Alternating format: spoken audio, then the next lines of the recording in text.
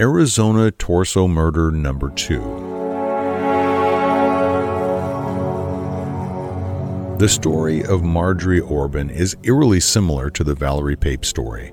It took place just 4 years and 7 months after the Valerie Pape murder in the same city, Scottsdale, Arizona. The body was found in a similar condition, a dismembered torso, and both killers were trophy wives of wealthy men. It makes you wonder if she was mimicking the Valerie Pape case. Marjorie Orbin led a somewhat extraordinary life. To hear her say it, calling her just a stripper would be unfairly downplaying her career. Yes, she did some stripping, but in her mind, she was also a talented dancer, a showgirl, and a choreographer. She officially began her dancing career when she was just 18 in Orlando, Florida, where she danced at a downtown tourist attraction called Church Street Station. She performed line dances, jazz, and clogging routines. Marjorie was extremely ambitious, and within a year she was choreographing the routines and was promoted to be the manager of another location called Cheyenne Station. Marjorie had always dreamed of being a mother, but at just 18 she was diagnosed with endometriosis, a painful disorder that affects the lining of the uterus. Though pregnancy is possible with endometriosis patients, it is highly unlikely, and she was told that she could not have children. This news was a severe disappointment to Marjorie, and at that moment she decided that since she couldn't lead a life for her children, she would solely live her life for herself and her career. I could walk out of any situation. That may sound cold and callous, but the only person I needed to worry about was me. Relationships came one after the other, and Marjorie found herself hopping from man to man. By the time she was 35 years old, she'd been married and divorced 6 times. Most of the time, she'd already found another lover before divorcing the previous husband. In 1985, before the ink was dry on her second divorce, Marjorie found herself living with a hairdresser named Luke. Luke came from a rich family that offered him a condo if he moved back home to Cincinnati. Marjorie quit her job and followed Luke. As they drove across the country, Luke got news that the condo wouldn't be ready for another month, so he suggested they go to Las Vegas temporarily. He had friends with a salon that he could work at for a few weeks until the Cincinnati condo was ready for them. Luke ended up gambling away their $8,000 savings, and the salon job was non-existent. Marjorie packed her car and left to go back to Florida, but her car didn't last long. As she drove through Phoenix, Arizona, her car broke down and needed an expensive part that would take 10 days to fix. Marjorie was unsure how she was going to pay for the repair when she noticed a strip club called Bourbon Street Circus and applied for a job. At this point, she'd never done any stripping, but it came naturally for her. Though she was classically trained in dance, she quickly realized she could work the pole better than any of the other girls. Marjorie was statuesque and beautiful, with platinum blonde hair, long legs, and a flawless body. Within days, she was easily the most popular dancer in the club. The patrons were infatuated with her, and she was making $500 to $600 per night. One of those patrons was 26-year-old Jay Orbin. Jay Orbin was a regular at Bourbon Street Circus and almost every other strip club in the Phoenix area. He was well known by strippers and club management as one of the best customers. Jay was on the chubby side and with not the greatest fashion sense. Known for his balding, thick, curly, black hair, rosy cheeks, cowboy boots, and his diamond pinky ring, he came across looking much like a used car salesman. But according to his friends, Jay was funny, charming, and had a heart of gold. Jay had his own business, Jayhawk International, selling Native American items like turquoise jewelry, Kachina dolls, maps, and bows and arrows. His work was profitable, and it took him all over the country on sales calls. He was out of town 3 out of 4 weeks per month and spent his free time in strip clubs all over the country. Jay had dated many strippers throughout the years, but he was completely captivated by Marjorie. He would come to see her dance and buy her drinks every chance he got. Though he would ask to see her outside of the club, she refused. But he persisted. After about 2 months, she agreed to go on an afternoon date with him. Despite his persistence, she still didn't see herself attracted to him. He was very nice, but not exactly her type. Eventually, he paid for her car to get fixed and offered to let her move into his home. Marjorie had been paying to live at a hotel, and he offered to let her stay in a spare room at his house for free. He was gone, traveling the country most of the time anyway. She agreed and moved in with him. Though Jay tried to get her to be romantic with him, at one point proposing marriage, Marjorie wanted more from her life and eventually moved back to Florida, and through the years the two of them lost contact. While back in Florida, Marjorie dated Michael J. Peter. Michael was well known the world over for transforming the strip club industry. He took the industry from taboo to mainstream. He bought strip clubs all over the world and made billions. For a short time, the two were engaged. Marjorie traveled the world with him, and he gave her a role in his low-budget, unwatchable movie, No More Dirty Deals, and got her a small spot in Motley Crue's Girls, Girls, Girls video. The song became an anthem at strip clubs around the world. Marjorie was the choreographer in his clubs, though the strip clubs didn't have much in the way of choreography. Like all of Marjorie's relationships, it didn't last forever. The two stayed on good terms, but Marjorie eventually made her way back to Las Vegas. Years later, in 1993, Jay was on a business trip driving through Las Vegas when he noticed a billboard for an adult review at one of the big casinos. He instantly recognized Marjorie on the advertisement and bought tickets for the show that night. In the years that had passed, Marjorie had become a Vegas showgirl and choreographer for adult review shows. The two met, and Jay realized he still felt the same as he did years before. Both Marjorie and Jay were making good money by now, but what Marjorie still wanted more than anything was to have a family. Realizing this, Jay proposed marriage again, but this time he had a plan. He told her that she could move to Scottsdale, Arizona with him, quit stripping, and that he would pay for fertility treatments until she got pregnant. Marjorie liked this idea. In 1994, Jay and Marjorie got married at the Little White Wedding Chapel in Las Vegas, the same chapel used by celebrities like Frank Sinatra, Judy Garland, Bruce Willis, and Britney Spears.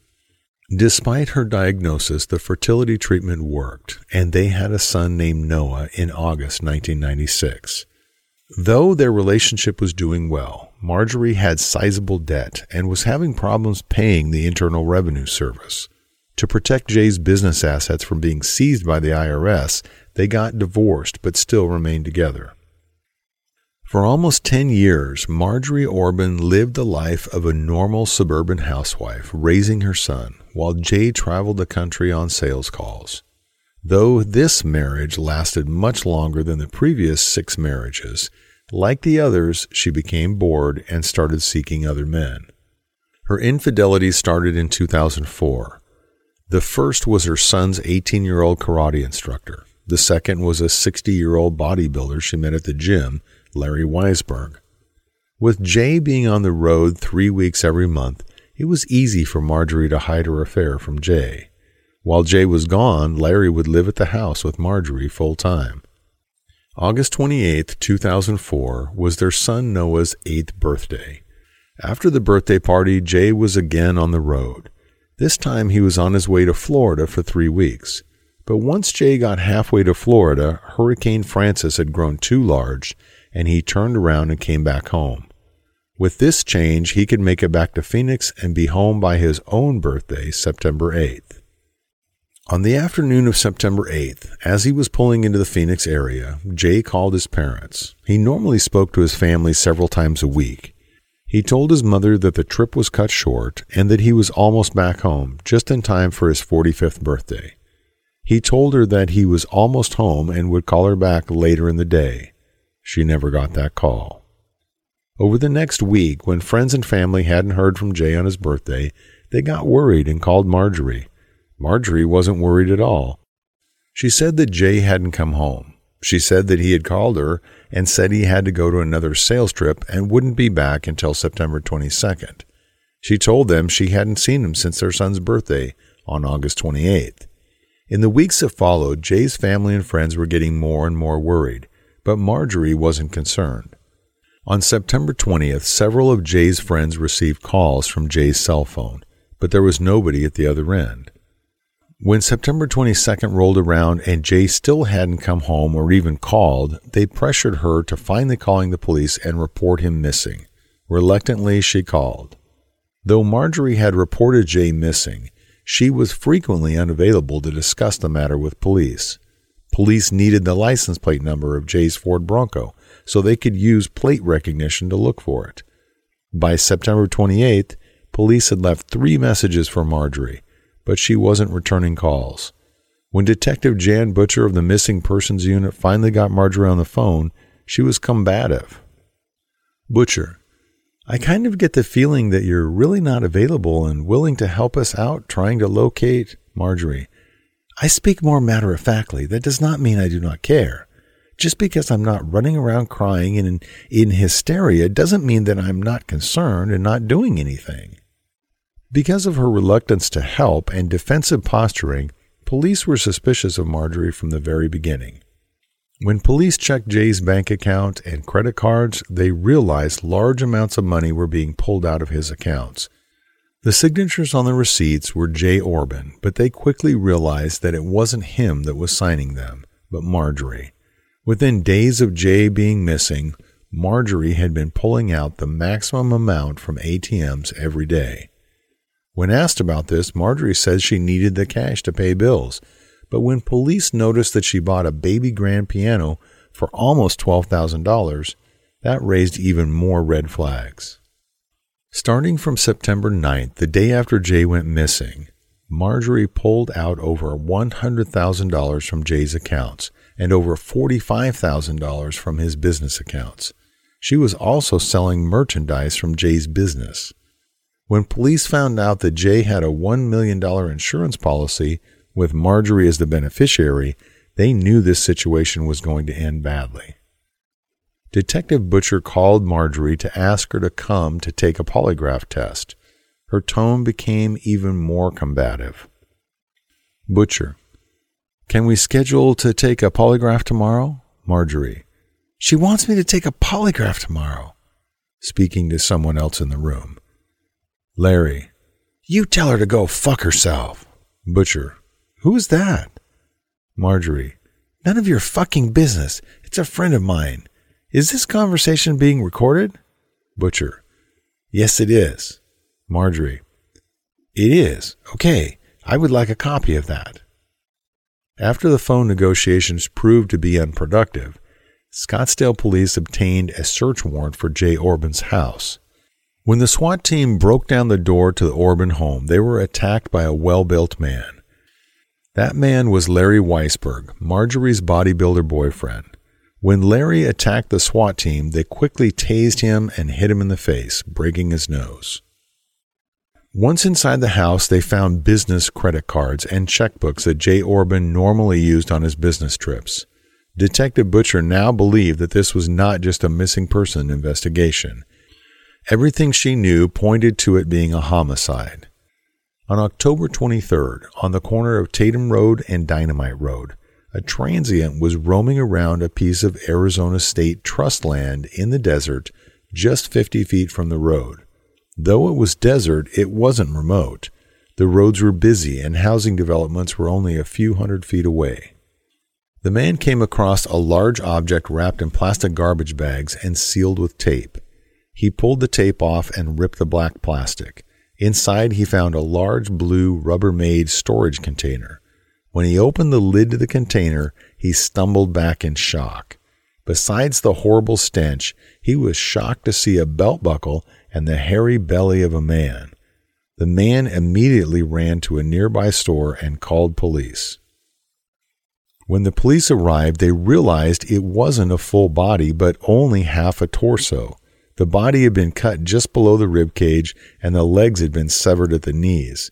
They could clearly tell it was a man by the hair on the belly. The internal organs of the lower half of the torso had been removed. The body had been dismembered while clothed, still wearing jeans and a brown leather belt.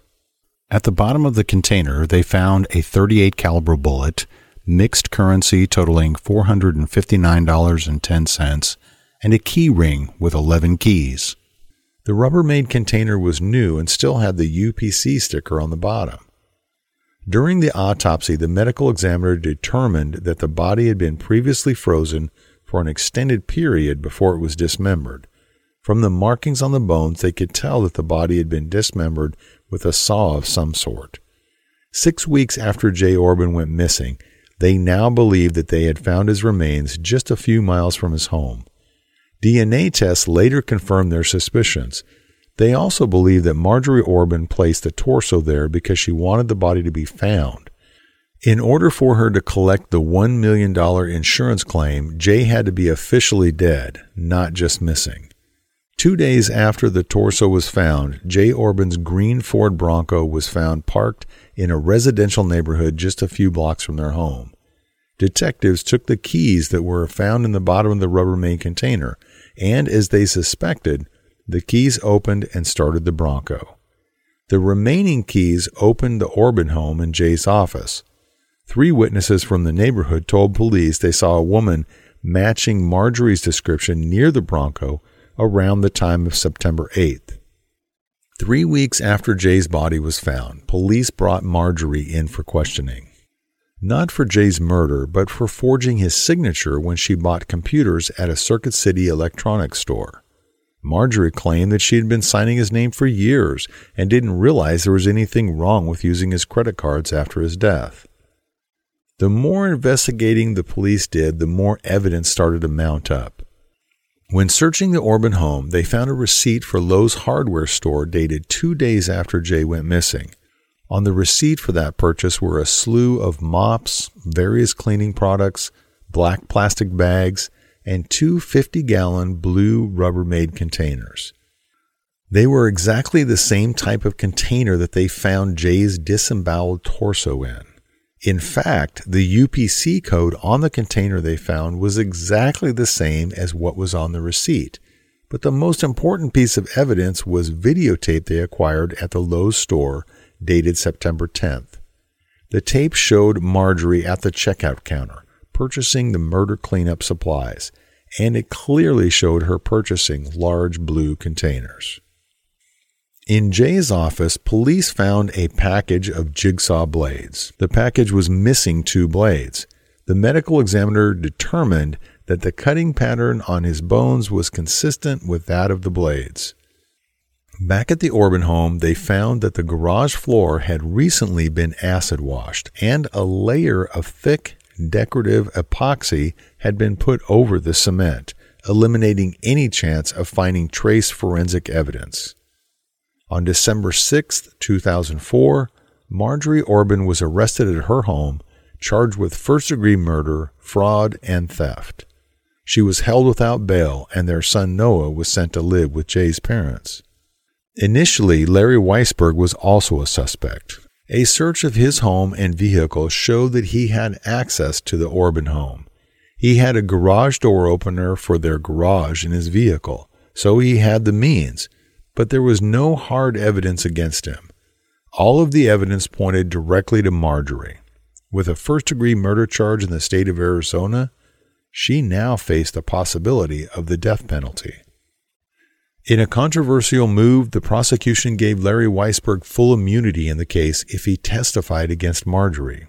Faced with the overwhelming evidence against her, Marjorie's attorneys advised her to take a plea deal to a lesser charge to avoid the death penalty. She refused. "I will never let my son hear me say that I did this to his father. I'll let them kill me first." Marjorie spent 4 years in prison awaiting trial. During the trial, the defense tried to explain that Jay Orbin weighed 250 pounds and that it would have been too physically demanding for Marjorie to dismember and move a body that large. But Marjorie wasn't exactly petite. She was a tall, strong woman that worked out at the gym religiously. The defense also tried to claim that Larry Weisberg was responsible for Jay's death, but they offered no evidence for that. The defense pointed out that he was aggressive enough to confront a SWAT team, and as a bodybuilder, he was certainly strong enough to dispose of a body. The prosecutors countered that defense by saying Larry Weisberg was just another in Marjorie's long list of infidelities that she used. They also pointed out that investigators found no evidence that Larry was involved in the murder at all. The prosecution also brought in the 19-year-old karate instructor that she was sleeping with and her former friends that claimed she often talked badly of Jay. The karate instructor and Larry Weisberg both claimed that Marjorie was skilled in the art of seduction. The prosecution also called her cellmate from prison, Sophia Johnson, to the stand. Sophia said that Marjorie had often complained to her that Jay was fat and disgusting. Sophia claimed that Marjorie confessed to her that she shot Jay, froze his body, thawed the corpse, then cut off his arms and legs and head. The only witnesses called by the defense was a character witness, Marjorie's former billionaire lover, Michael J. Peter. Peter painted a glowing picture of Marjorie as a good, loving mother, but it wasn't enough to sway the jury. The trial lasted 8 months, but it took only 7 hours for the jury to come back with a guilty verdict. As Judge Arthur Anderson handed down the sentence to Marjorie, he compared her case to yet another Arizona killer, Winnie Ruth Judd, who murdered and dismembered her 2 friends in 1931 and stuffed the remains into steamer trunks. At the sentencing on October 1, 2009, Marjorie had her son to thank for avoiding the death penalty. The jury chose to sentence her to life in prison without the chance of parole rather than death. We all decided that the son is the innocent victim here. We all walked out of there feeling good. Juror Stan Brown. This is what we wanted all along. From the beginning, we didn't want to kill the boy's mother, and we wanted life. Jay Orbin's brother, Jake Orbin. To this day, Marjorie Orbin claims that Larry Weisberg shot Jay Orbin in the garage of their home, and that she never saw Jay's dead body and certainly didn't dismember or dispose of the body. Marjorie admitted that she helped cover up the murder, but she didn't kill him. She claimed to TV crews of the show 48 Hours that Weisberg was a very violent man and shot Jay in their garage. She said that Larry threatened to kill her son if she told the police that he did it. She claimed that he told her, "It's just that easy to snap that kid's scrawny neck if you don't do what you're told." Though she claimed that Larry threatened her to TV crews, she never told this story to the police. Currently, Marjorie's profile on writeaprisoner.com reads, "Growing up in Miami, the sunshine and water were a big part of my life. Playing on the beaches, diving, surfing, sailing, playing beach volleyball. The little girl in ballet class was the start of a lifelong love of dance. I had quite a career as a professional dancer and choreographer, from Disney World to cruise ships in Las Vegas shows, Paris, Japan, Germany, even dancing on rock videos. Motley Crue, girls, girls, girls, traveling all over the world. I had many exciting adventures. Then, one unforeseen incident changed everything. But even now, I do my best to be positive and create a meaningful life for myself. I am strong and healthy and active. I teach aerobics classes. I am tall, slender, and have long blonde hair. I have a pretty silly sense of humor sometimes. I read, watch trashy TV, and stay out of drama. I miss traveling, good food, the ocean, interesting friends, and romance. I would love to meet new friends from the real world who might share their adventures or maybe just talk. Please write to me directly, Marjorie."